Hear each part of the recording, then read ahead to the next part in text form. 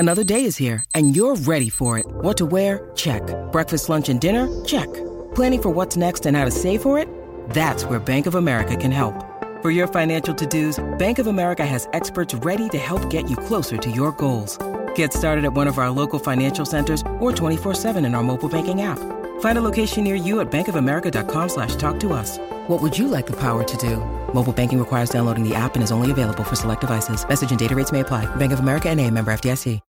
When you need mealtime inspiration, it's worth shopping Kroger, where you'll find over 30,000 mouth-watering choices that excite your inner foodie. And no matter what tasty choice you make, you'll enjoy our everyday low prices, plus extra ways to save, like digital coupons worth over $600 each week. You can also save up to $1 off per gallon at the pump with fuel points. More savings and more inspiring flavors make shopping Kroger worth it every time. Kroger, fresh for everyone. Fuel restrictions apply. With threats to our nation waiting around every corner, adaptability is more important than ever. When conditions change without notice, quick strategic thinking is crucial. And with obstacles consistently impending, determination is essential in overcoming them. It's this willingness, decisiveness, and resilience that sets Marines apart. With our fighting spirit, we don't just fight battles, we win them. Marines are the constant our nation counts on to fight the unknown. And through adaptable problem solving, we do just that. Learn more at marines.com. Chelsea's open window.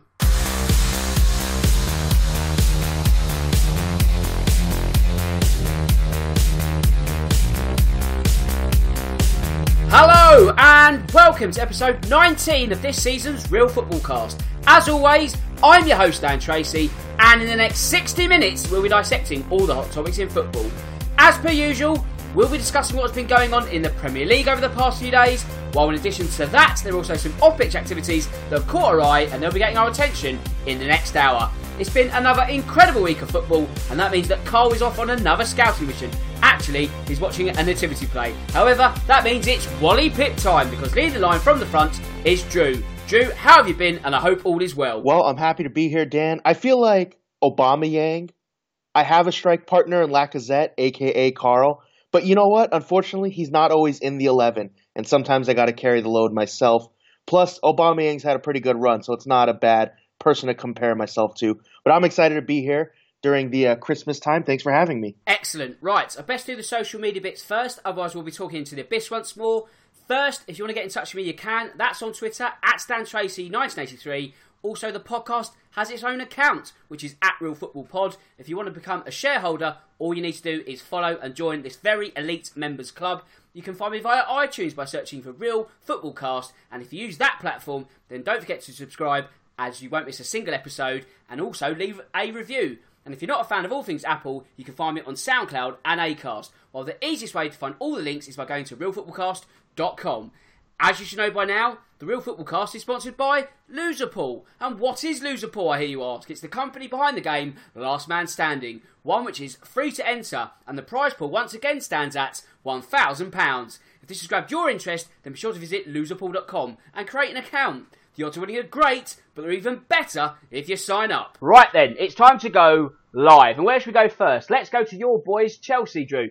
We'll focus on the Saturday's performance in a minute. However, how have you taken the news that the transfer window has finally been prized wide open? Well, it's great, especially because if you think about other teams in Spain who have gotten punished for the exact same thing, Chelsea actually had a worse outcome, having to miss a summer window for transfers instead of a January window. So the fact that it's now been lifted and Chelsea can go and buy in January, it's great news for the club. With that being said, I actually don't think Chelsea need to go and buy in January. And especially, I don't think they should go and buy, whether it's at central defense, left back, or anything like that, in an overreaction to this loss against Everton.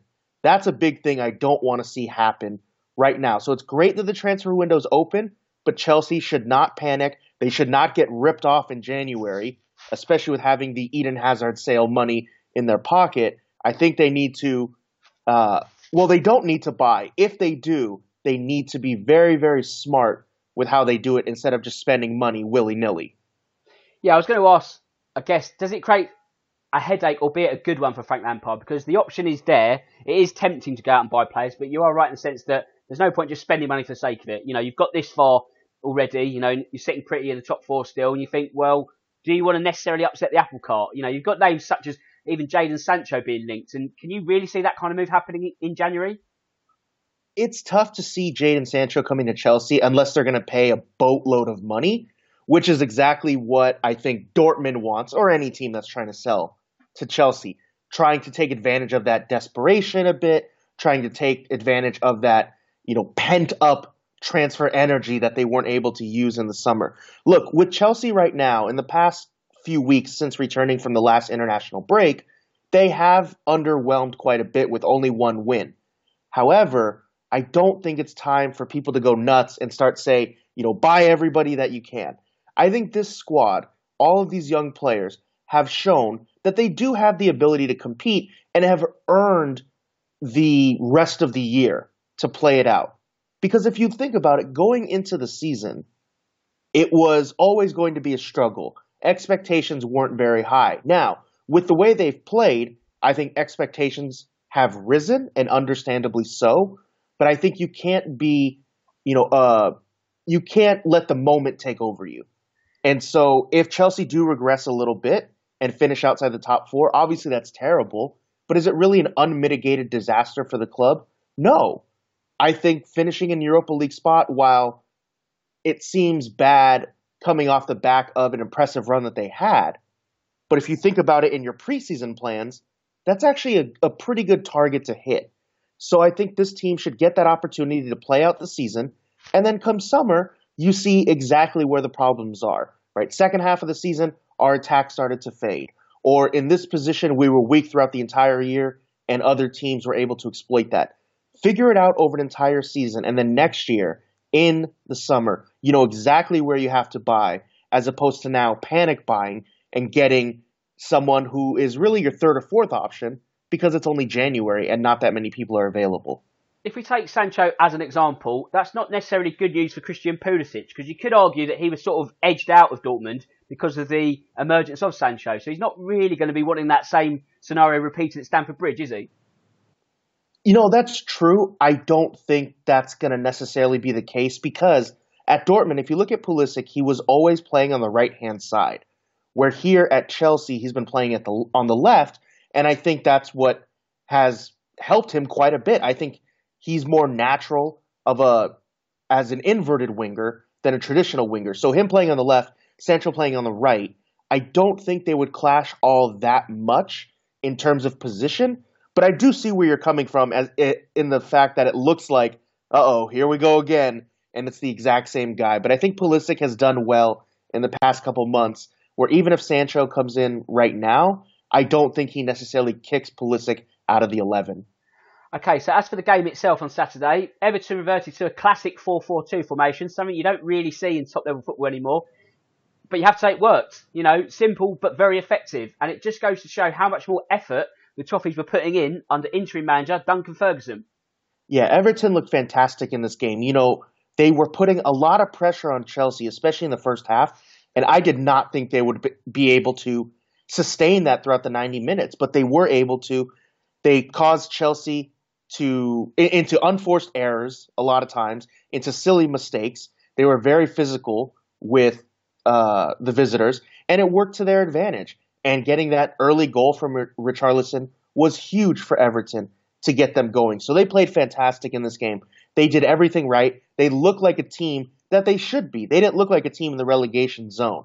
They looked like the set of players that they should have been performing as this entire year. So great job for Everton, and of course their interim manager, Duncan Ferguson. He was absolutely fantastic, and if he can continue to get this out of Everton, maybe not every week, but far more often, then they'll be safe and they won't even be close to the relegation zone.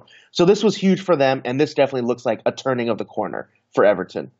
Well, you look at Duncan Ferguson, and that result was probably the worst case scenario for someone like David Moyes, because then you're sort of thinking, well, if Duncan Ferguson can do that, and like you say, keep it going, not necessarily winning every week, but more positive performances, getting them up the table, you then sort of think to yourself, why would he even need to sort of go back to that retrograde step of bringing Moyes back in?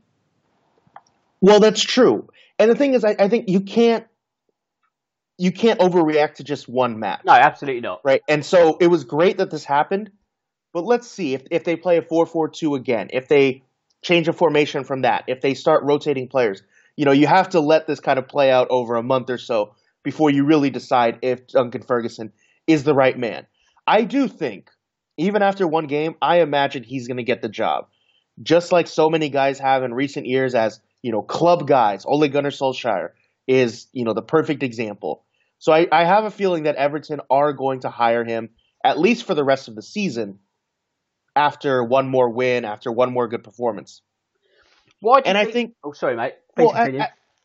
As an interim manager, I think that's not a bad idea, but I think giving him full reins as the manager in the same way that United did to Solskjaer, I don't think that's necessarily the right move, especially with Ferguson, who's even less experienced than Solskjaer was.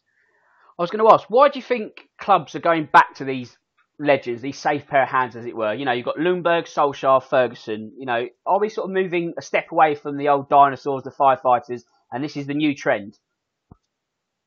Well, actually, you could probably throw Lampard in there as well. I know he's not interim, but take Henry at Monaco, and then now Henry and Vieira possibly at Arsenal as well. I think the reason you see this is a lot of people are almost yearning for, the old days. And it's not just in football. Take how many movies nowadays are remakes, whether it's Disney or other companies as well. A lot of people are yearning for that. They want that nostalgia. And I think clubs are playing into that, especially when you see a time when people always complain about, ticket prices and the game is too corporate and all these different things. I think the clubs realize that a good way to kind of reinvigorate the fans is to get that feeling of nostalgia. It may not necessarily be the best footballing decision, but in terms of feeling like a club, feeling like a family, getting that feeling of being a fan again, that I think is what they're trying to play off of. And in a lot of ways, that does work when you bring in a club guy. So I think that's why you see so many clubs reverting to that. Yeah, it's a very good point you raise, actually. It's almost that sort of that lift, isn't it? Like, oh, yes, he's back. We've missed him and all this sort of, the good times are going to be around the corner once more. So I can see the sort of logic and very sort of true in the sense that we seek to be, as a society, reverting back to the past, don't we? There's not much future forward thinking, as it were. And I guess with football, it's always about the safe option, and they're sort of diminishing as well because you can't keep squeezing more out of Allardyce, Moyes, Hughes, etc., etc. But anyway, the reason why Duncan Ferguson has been installed as interim manager is because Marco Silva finally was shown an exit door. And after that midweek Merseyside mauling, there was really no comeback for him. Even he couldn't avoid another stay of execution. Yeah, he had to have known this was coming. And, this was the worst kept secret in all of the Premier League this year. At some point, Silva was going to get fired. And it finally happened. I think the Everton board was looking for the right time to fire him. Whether that was going to be after losing to Liverpool or if it was going to be through their immediate next run of fixtures in which they have some pretty tough games, right? They still have Manchester United coming up. They have Arsenal. They have a quarterfinal in the League Cup. So the Everton board, they were just trying to find when can we actually get rid of this guy? And they decided to finally pull the trigger after losing to Liverpool. For Marco Silva, he can't feel surprised. He can't be shocked by this decision. It was going to happen at some point. And for him, I don't know where he goes at this point because every job he's had in England, he has not performed very well, yet he's continued to move up. So for him, really the only place left to go is Arsenal at this point. So they might as well hire him. He's been failing upward. Other than that, I don't think anyone in the Premier League is really going to touch this guy.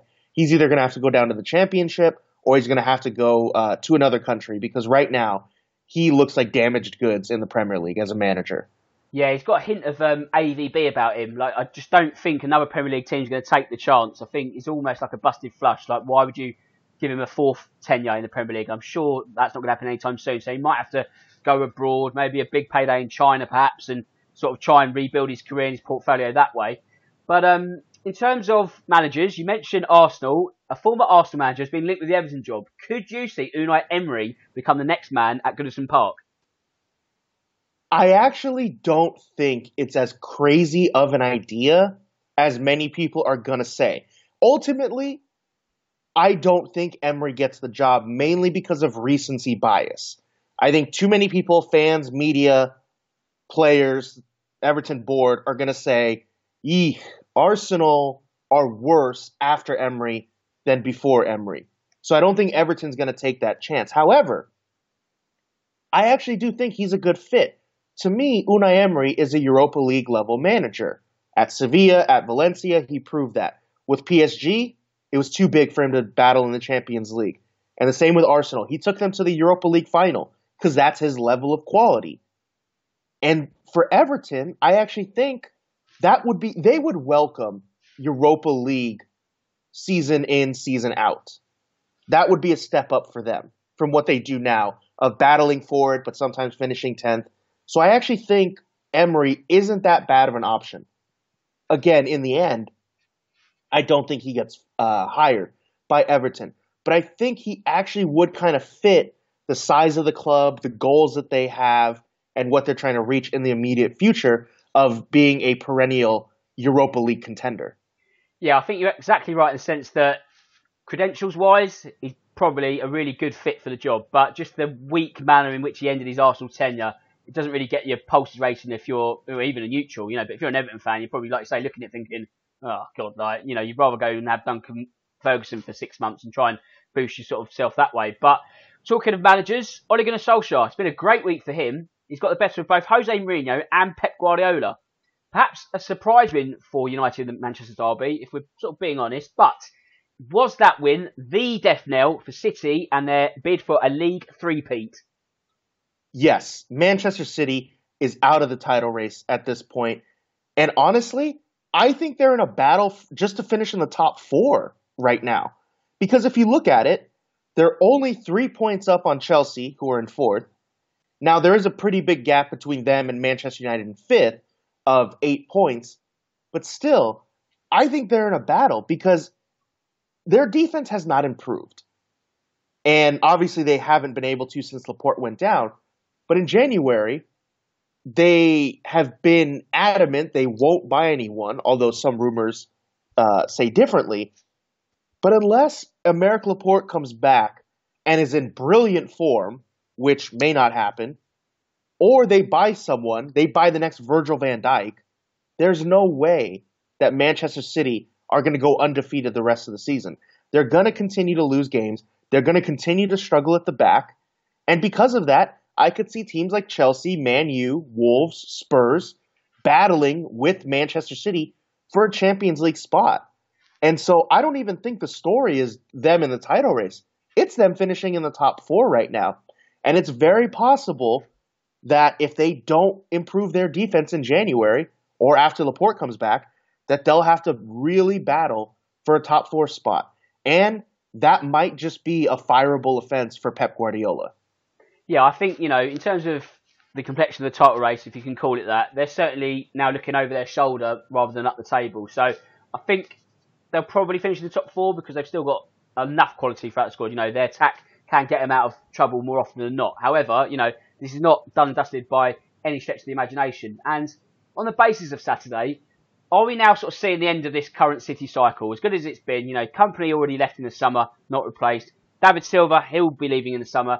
Aguero, still fantastic, but not getting any younger. Are we writing them off too quickly by saying this? Or, when you consider the Champions League is still their true primary objective, have they still got a lot to offer this season? That is definitely the holy grail, is the Champions League. And of course, if they win that, then, no harm, no foul, everything's taken care of, everything domestically is forgotten. With that being said, this defense, with Fernandinho playing out of position, without another quality center back in there, I don't think you can say that they're really favorites for the Champions League. Obviously, over 2 legs, they can kind of eke it out and make things happen. But right now, it's hard to see them winning the Champions League with the way they're playing, even though that would essentially wipe away any of the ills of the domestic season. So, yeah, Manchester City, they have to go after it, but I don't think this is really the end of that cycle. There are a couple players who might age out, maybe Aguero, maybe Otamendi, although fans would probably be in favor of that. David Silva's leaving.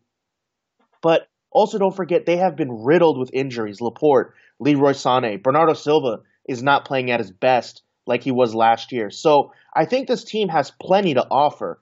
they might have to, let some of their aging players go and bring in some younger guys, some fresh legs, and new players. But I don't think it's over quite yet for Manchester City. I think they can definitely retool and keep the ship going for another couple years. Yeah, I mean, they've certainly got the resources to do so. Pep Guardiola's sort of saying, oh, woe is me, and we can't compete on the big stage. And you look at their net spend over the last sort of 5 years, and you have to sort of get your small violin out. But as for the game itself, an incredibly bright start for United. Rashford once again a handful, continuing his rich vein of goal-scoring form at the moment. If the Red Devils are to have any hopes of a top four finish, the partnership between him and Anthony Martial is going to be crucial, because you get the feeling that Rashford almost prefers to play as the wide forward, doesn't he? Yeah, he has a very good relationship with Martial, and playing to the side of him, the two of them have been absolutely fantastic this year. This game, they were great, especially in the beginning, but throughout most of the match. And Rashford, even though a lot of times he's scoring from the spot in recent weeks, he's still scoring. He's still finding himself in good positions. He's still causing havoc for the defenders. So he is absolutely benefited. And when Martial has been back in the squad, Manchester United has played a lot better. So those two guys have to continue their good form. And Manchester United can definitely creep into the fight for the top four, as long as those guys stay fit and they continue to play well. Okay, 2 VAR flashpoints now, one for each Manchester side. So the first one was the United penalty, not given initially, but did you think it was the right decision in the end? Watching the replay, yes. Live, it was a little bit hard to tell just because of the angle that we're watching from on TV. But watching the replay, yes, because I don't remember who the defender was. It was Bernardo Silva, wasn't it? That's right. It was Silva. He goes shoulder to shoulder, but it looks as if he goes more into the man than playing the ball. So watching it back, I think there is enough in there to overturn the call and give the penalty. So I didn't have a problem with that whatsoever. And down the other end, did you feel that City should have had a penalty late in the first half? Fred sort of slid to ground, arms by his side, but then there's a bit of movement. Was that, was it an infringement? Would that have given a penalty for you? What do you think? That, to me, is really, really harsh to give a penalty for that as a handball. Because as he's sliding, he has to put his hand somewhere. And obviously, you can't really tuck it by your side. You're going to break your fingers and all of that. And so I think his hand was in an okay position. And I do get the argument of maybe there was a little bit of movement. He lifted his hand a little bit to try and block the ball. I don't think it was trying to get in the way of the ball. I am also okay with no penalty on that one. I think the arm is in as much of a natural position as it can be in that situation. And so for me, no penalty on Fred's handball. Yeah, I think I'd have to agree on both points there. So from an attacking point of view, it was a certainly frustrating night for City. It's really been a case of blowing hot and cold as of late. 4 points from the last 9 on offer, but they were ruthless against Burnley a week ago. So what are you putting their misfiring down to? The crazy thing with Manchester City is their best performances have come after a loss or after a draw. Right? Against Burnley, you mentioned they were fantastic. That followed the draw against Newcastle, where they blew it late.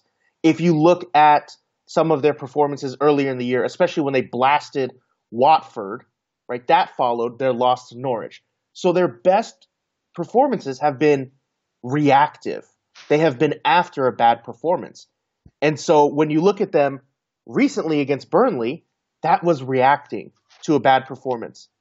Now when they come into Manchester United, they're not angry, they're not fuming after a previous match in which they struggled. And so I think then that's what you saw in this match. So I fully assume next week against Arsenal, Manchester City is going to respond and absolutely decimate them as they've done to any opponent so far following a loss or draw in the Premier League. Do you know what? That was the exact theory that I was going to say, that I feel sorry for Arsenal at the weekend, because they're like a wounded animal, aren't they? When they get poked and prodded, and it's the next team that's in line. So with Arsenal's dodgy defence and the injuries they picked up against West Ham, it could be a very, very long afternoon. We'll get to them in a minute, but talking of hot and cold, it's a phrase that we use for Bournemouth. However, as of late, they've been absolutely freezing. 5 straight defeats. So, do they now have to be concerned about a relegation battle? Where has this slump come from? Yeah, that's been the crazy thing, is that Bournemouth, for the past few seasons, you can count on them to finish mid-table. And going into the season, that was the expectation once again. But as of late, they have really, really struggled. The goals have dried up. The attack has done absolutely nothing for them. And you can say they have run into a couple good teams, right? They have had to play Liverpool. They've had to play Spurs. And so, we have to include that caveat. But still, they have to figure it out in the attack. Defense, I think, is something where they have to improve, but that's been a strong point of them. But in attack, they have to find some goals. Callum Wilson has to start scoring again. Josh King has to get on there. Harry Wilson has to get back to what he was doing in the beginning of the year if they have any chance of survival. Because right now, they are sliding very, very quickly towards that relegation zone. And at this point, I think it's safe to say that they're going to be in a fight in the next couple weeks. When you look at Eddie Howe, I know Cole mentioned a couple of weeks back that he should be looking at Everton jobs. That kind of level is a step up in his managerial ladder, shall we say. So is there perhaps a danger that the man with perhaps the easiest job in the Premier League may end up staying at the Vitality Stadium too long? I think he might, because Bournemouth trusts him, which is a good thing, obviously. You want your club to believe in you as a manager and be willing to see it out through the bad times, through the good, maybe even through a relegation. I don't know if Bournemouth's willing to wait that long. But I think it's a good thing that the club trusts him. It's up to Eddie Howe to leave and go for a bigger job. And I don't think anyone at Bournemouth, be it the fans, the players, the club, I don't think anyone would blame him if he did get a call from Everton, if he did get a call from another club. Who knows? Maybe it's Arsenal. I doubt it. But a club like that, I don't think anyone at Bournemouth would begrudge him for leaving. They may feel a bit upset if he jumps ship in the middle of the season, and I can understand their frustration with that. But I think they would understand we're a pretty small club. We've punched above our weight. We have the smallest stadium in the Premier League, for Christ's sakes. And now Eddie Howe, who's been here for a while, it's time for him to go and move on to greener pastures. I don't think anyone can really begrudge him for that, and I don't think they will. So as soon as he gets that call, whether it's right now in the middle of the year or maybe in the summer, I think he accepts almost any club that's bigger and takes him on. And I think he should. Of course, it was Liverpool who were the team that handed out that fifth straight defeat to Bournemouth. And it seems that Jurgen Klopp's attacking rotation policy is on point at the moment. 8 goals in the last 2 games and key men rested each time. That was such a big question about Liverpool, was when Firmino comes out, their attack seems to sputter. So what are they going to do?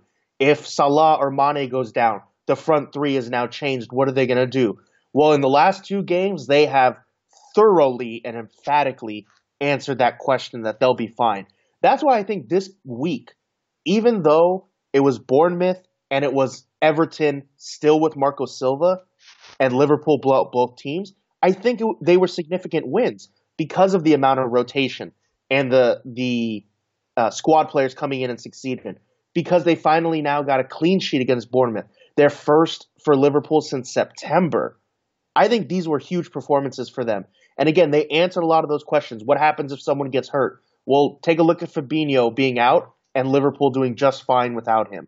So I think this was huge for them to get this clean sheet, to get these wins, to be able to rotate and try and keep everyone fresh as much as possible, especially with the Club World Cup coming up, with the last day of the Champions League group stage starting today and ending tomorrow. I think this was huge for Liverpool, and Jurgen Klopp got it absolutely spot on with his rotation, with everything. Yeah, I was just about to ask about, this busy December and squad management being absolutely key. So this question is going to be dated within a couple of hours, but I'll ask it anyway. Are Liverpool in danger of losing to Red Bull Salzburg and being dumped into the Europa League? I mean, I think there is that bit of fear because Salzburg have been electric. And even against Liverpool, they came in the reverse fixture. Salzburg came back from down 3-0 at the half and ended up losing, I believe it was 4-3.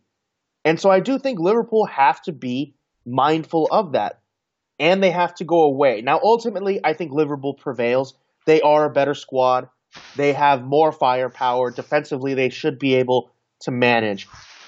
But there is, I think, a slight chance that Salzburg could upset them. I don't think it's likely, but it definitely can happen. I mean, think about this. If Spurs can come back in the second leg, in the second half against Ajax away from home to go to the Champions League final, I don't see why Salzburg can't have one good match at home against Liverpool. So I think it definitely can happen. Liverpool should be the favorites to win this match and go through, though. Oh yeah, absolutely. I mean, Salzburg have got a fighter's chance, if anything, but, never say never. So let's hypothetically say they do lose to Salzburg. If you're Jurgen Klopp and you're in Europa League, are you just playing the kids and trying to get out of that competition as soon as possible? Absolutely. U23, U17s are going into the Europa League for me. Lose the 2 legs, forget about it, and then that would actually play perfectly into them being able to play once a week and really go for the Premier League title. I understand they're never going to lose on purpose, and they definitely shouldn't against Salzburg. If that were to happen, it's a blessing in disguise, and they need to go really guns blazing on the Premier League title. They cannot afford to lose this, whether they're playing Champions League football in the spring or not. Well, this is it. I think, whisper it quietly, but if they did go out, I don't think there'd be too many tears. Obviously, they would relinquish their grip on the Champions League trophy, but like you say, if it plays into the sort of one game a week scenario after Christmas and all that, you're sort of thinking, well, it really is theirs to lose. So we'll see how that pans out. And on the other half of the break, we'll see how the rest of the weekend panned out. So don't go anywhere. Your accumulator letting you down again. You've cashed out early and you just can't win. Prehistoric football coupons? Nah. Have a think about it.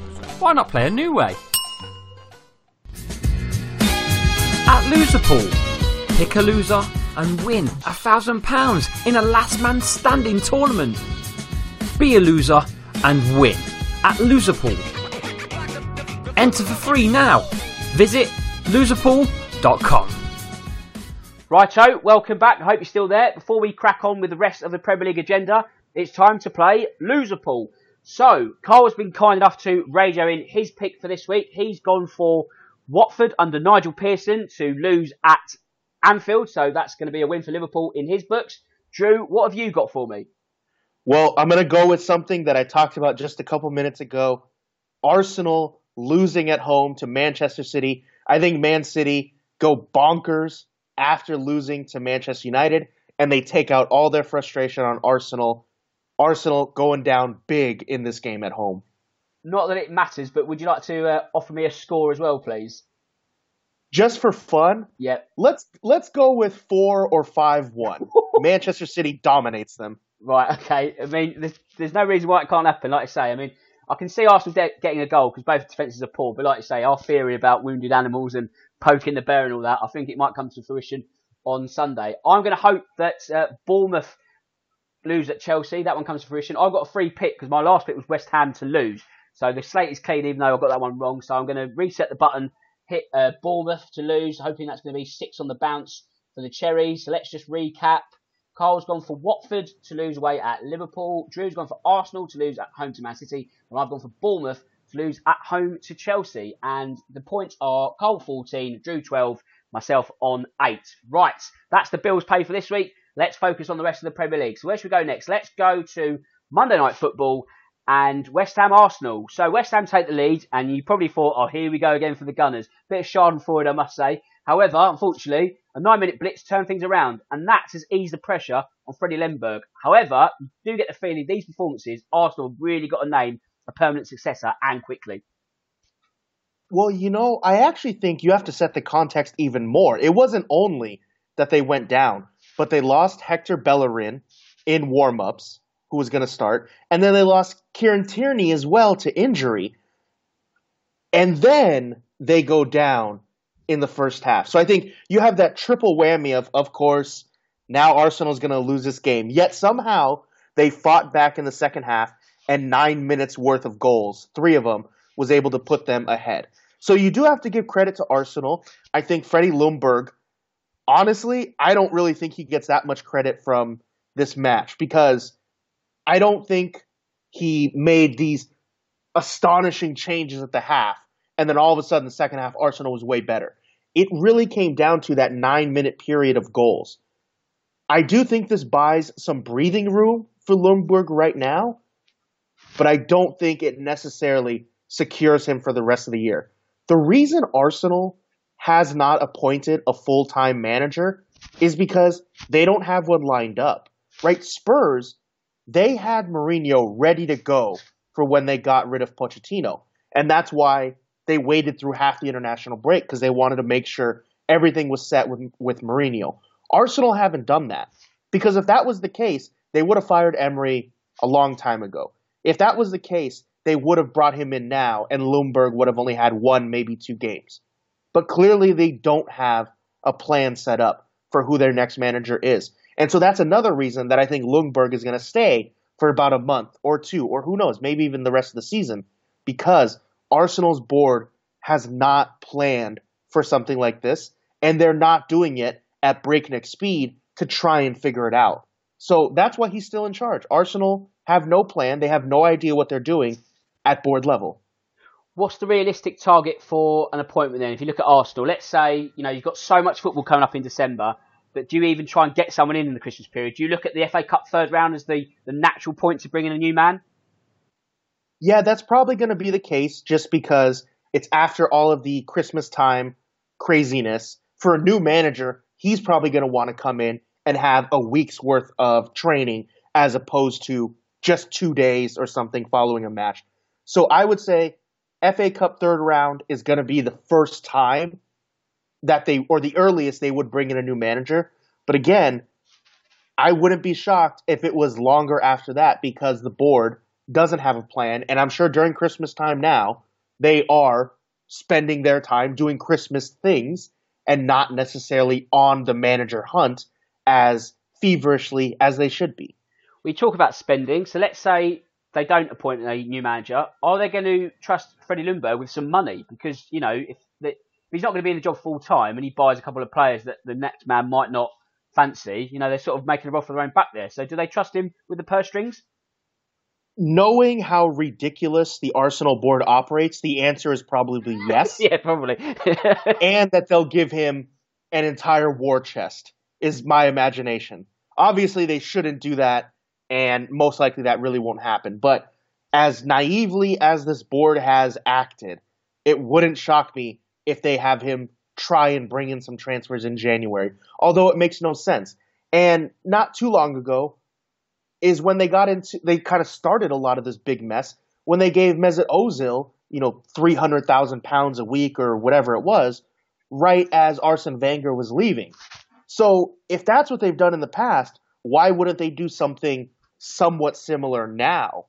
That's why I think I could very well see Arsenal telling Ljungberg, hey, who do you want to bring in, even though he's not going to be there that long? Yeah, do you know what? It wouldn't surprise me at all. Nothing surprised me with that club. Staying in London, West Ham, of course, they lost.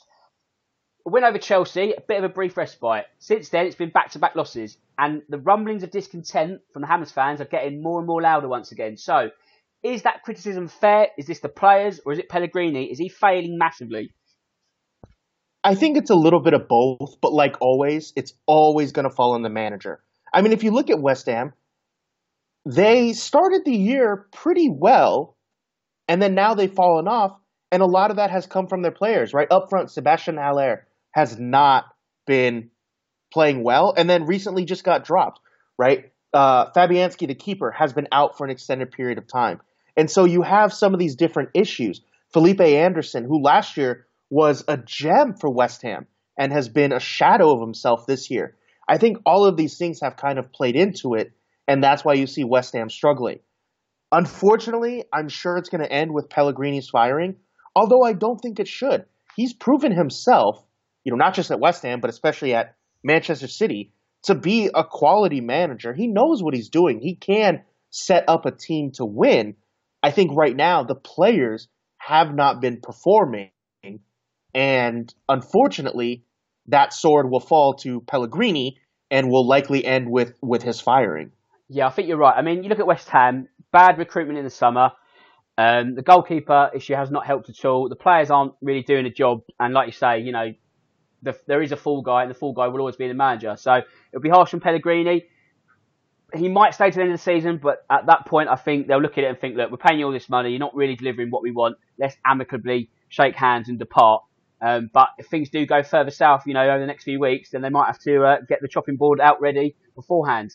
Staying in London once again, Tottenham, they turned in a 5-star performance against Burnley. That drew would have been the perfect topic after a poor showing against Manchester United just a few days earlier.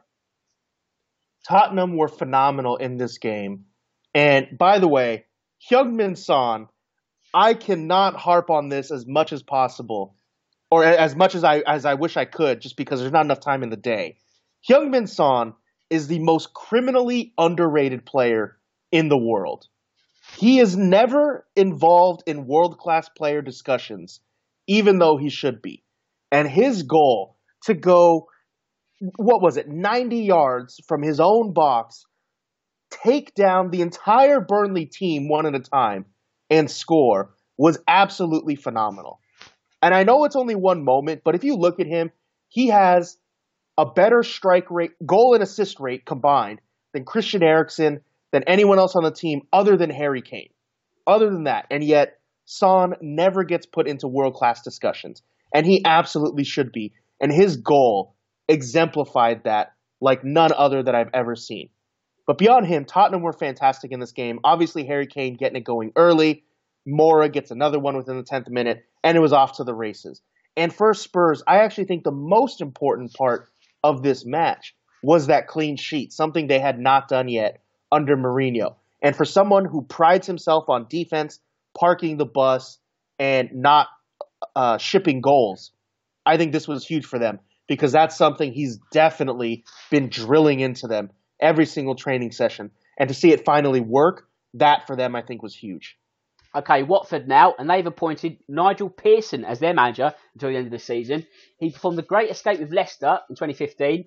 However, this escape is going to have to be even greater, isn't it?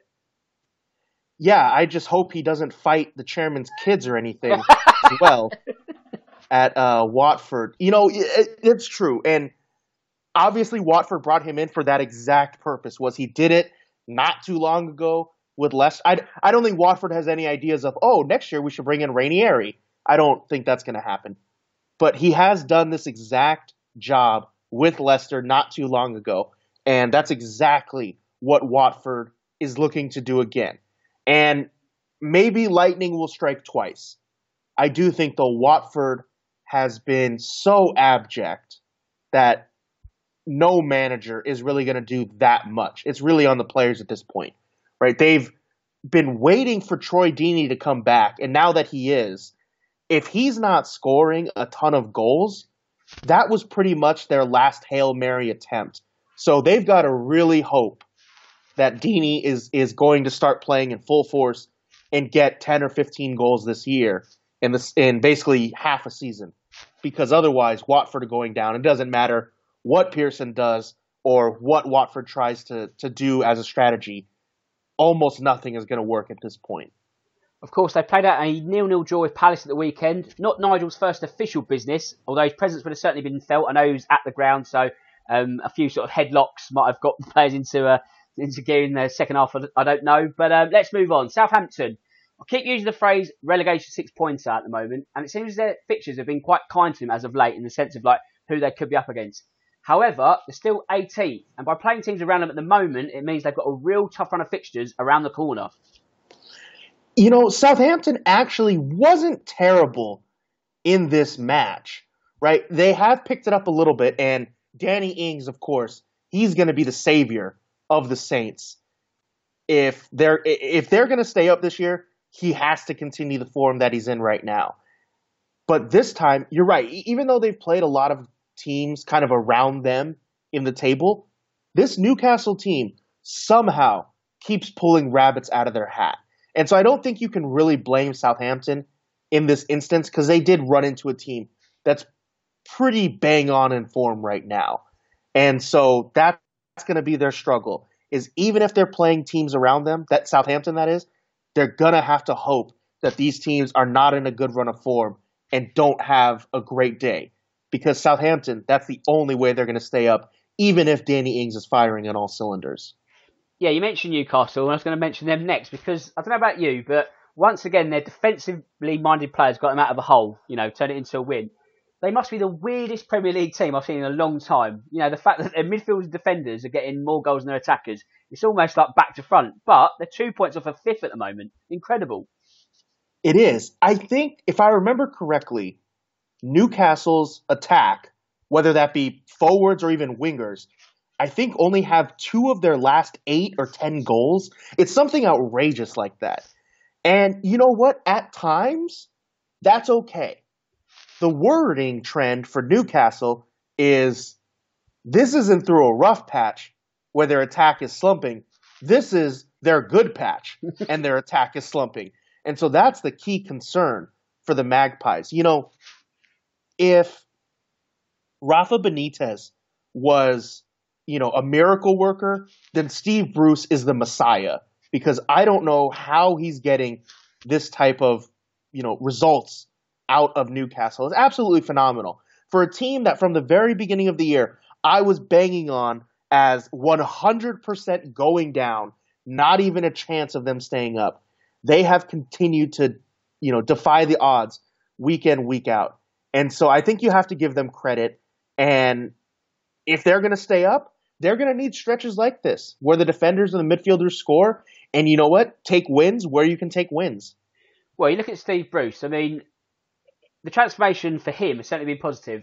Fans aren't quite singing his name at the moment, considering his ex-Sunderland ties, but he's certainly starting to get some credit in the bank with them, aren't they? And, when you look at what they're doing, you, like myself, like everyone really, was tipping them to go down, especially when Bruce was appointed. You thought, surely these diminishing returns, this must be the end of their tenure in the Premier League. However, they're making us look a bit silly at the moment, aren't they? Yeah, absolutely. Somehow they're doing it, and credit to them. Because you know what? This team over the past few seasons has shown an incredible amount of resilience. When they went down with Rafa, or when he came in kind of partway through the season. But then the next season they came right back up. And the next season they stayed in the Premier League. And the same the next season. And so now that they're fighting again against all the odds, shouldn't actually be that surprising, as they've had to do it season in, season out. I kind of wonder now if it is going to hurt them, as if they're tired of this. They're mentally drained of having to always battle. That's something that Steve Bruce might have to fight come the second half of the season. Joelinton comes in for a lot of criticism on this show, and rightly so. Hauled off for Andy Carroll on Sunday. The transformation once Carroll came on was a positive one. He made a goal, and just that was a nuisance, really. Something that Southampton couldn't deal with. But at what point did Newcastle think to himself, we've dropped a bollock here. Joelinton is no good to us. I mean, is he in the flop category already? I think right now they have to give that chance to Andy Carroll. And if he can lead the line as well as he did in his limited time on the pitch in this match, if he can do that over 90 minutes, once, twice, 3 times in a row, then it might be worth putting Joelinton on the bench. Because like we mentioned, it's not as if he's scoring goals anyways, but for most of the game he's isolated or non-existent, but yet in that moment he scores. He's not even doing that. So why continue to have him on the pitch, especially if you subbed him out and his replacement was miles better than him? So I think Andy Carroll has definitely earned a start or two, and if he can play well, that should relegate Joelinton to the bench. Leicester now. So they've made it a club record 8 league wins in a row. I guess, Drew, all they can keep doing is winning and just hope that Liverpool's magnificent run of their own comes to an end. It all comes together on Boxing Day as Leicester host Liverpool. That's going to be a phenomenal match. And right now, I think Leicester just have to continue winning. And that's what's crazy is they've won in so many different ways. They've come from behind. They've blown out teams. They've had slow starts and then improved in the second half. They've had all these different types of wins, and that's exactly what you saw against Aston Villa in this match as well, right? You see Kelechi Iheanacho, who in his second Premier League appearance this year, only his first start, was absolutely phenomenal, as he was a week ago when he came out as a sub.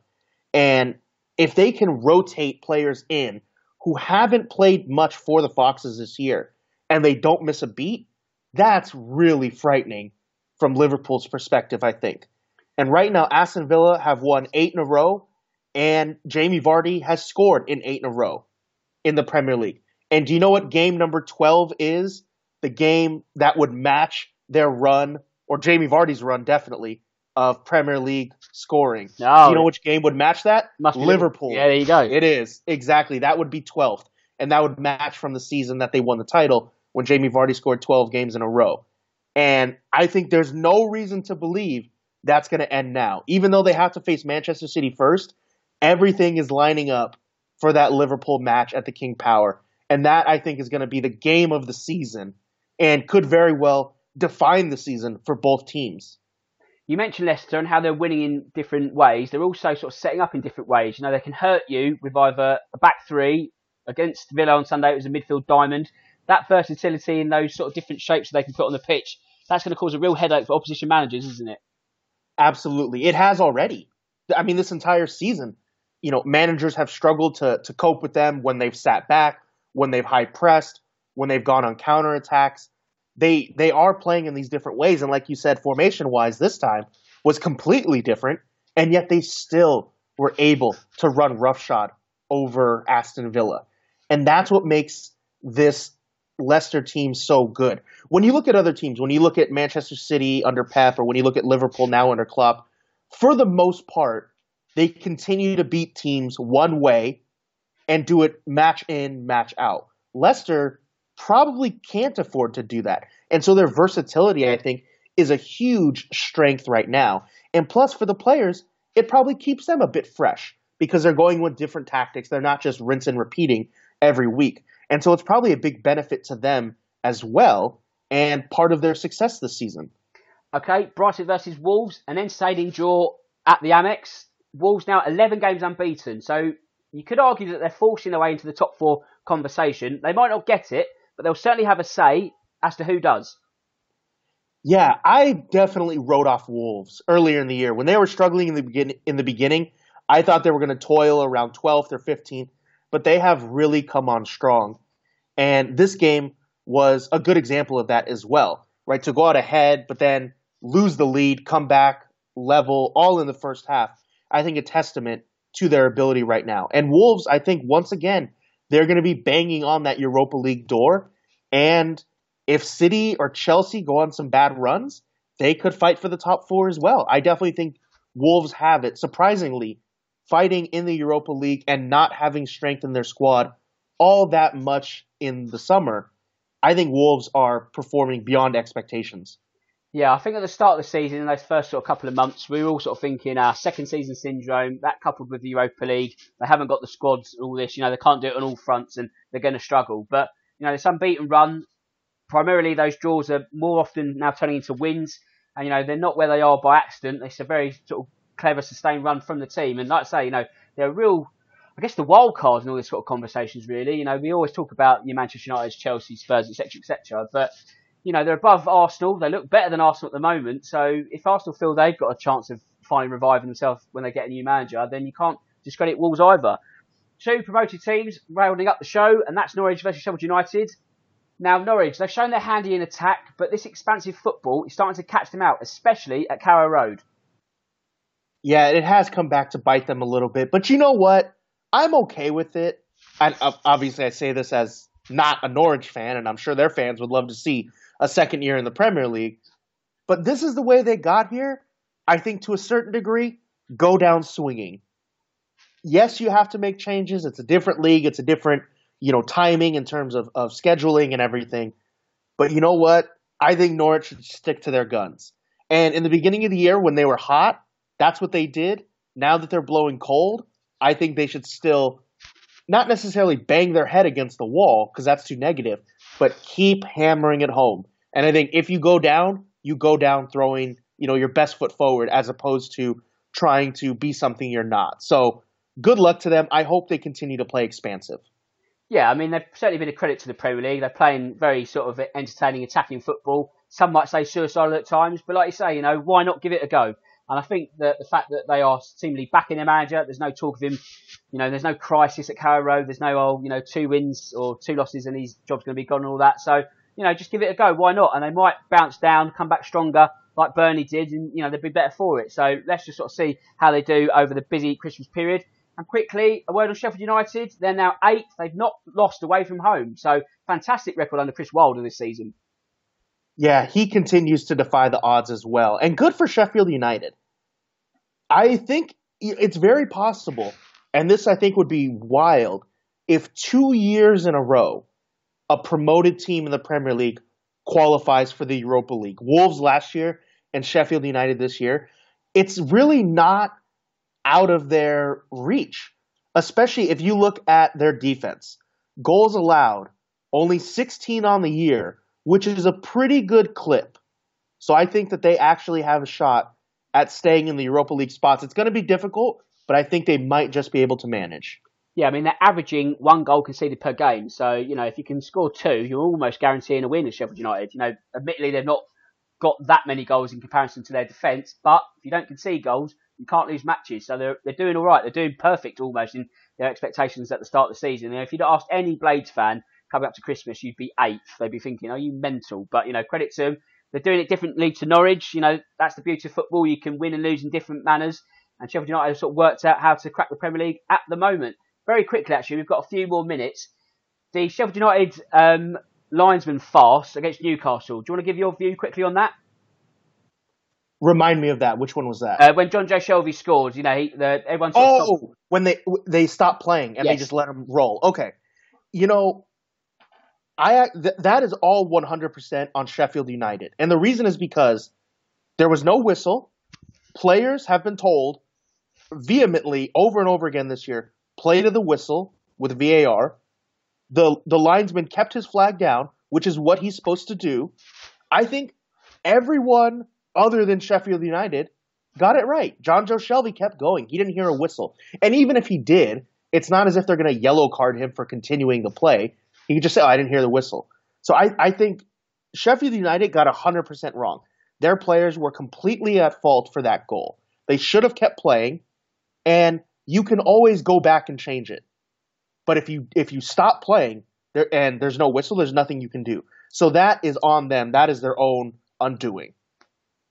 Yeah, I think you're absolutely right in the sense that always play to the whistle. Even when you're a kid, fundamentally, one of the first things you're taught is always play to the whistle. However, the plot twist in this is the linesman shouldn't be putting his flag up because of VAR. The remit is, don't put your flag up early, let VAR do the job, and then put your flag up sort of later or whatever. But he's a bit too keen, and that has then caused confusion. However, from that point, you're absolutely right that the Sheffield United player should have been more active and not just let Shelby do what he did. So I think the linesman is culpable, but Sheffield United have to take a large portion of the blame as well. So that's the VAR chat out the way for this afternoon, and that's pretty much the end of this episode. So, Drew, once again, another fantastic effort. I hope you'll be joining me for our last episode next week before Christmas. Yes, absolutely. I will be here. I'll be excited to do it, and hopefully Carl will be back as well, and we can have our regular 2-man strike partnership up front. Yes, I can't promise it, but he's guaranteed me he'll be on the show next week. So, Carl, you've made a rod for your own back there, mate. But yes, I hope you do join both Drew and I. So, with that said, it just leaves me to say that my name's Dan Tracy. This is the Real Football Cast in association with Loserpool. And until next time, goodbye.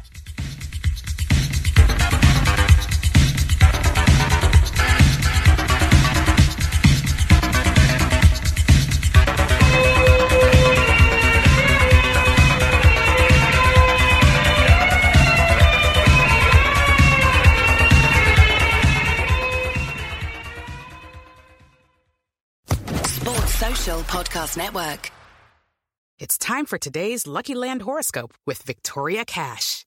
Life's gotten mundane, so shake up the daily routine and be adventurous with a trip to Lucky Land. You know what they say, your chance to win starts with a spin.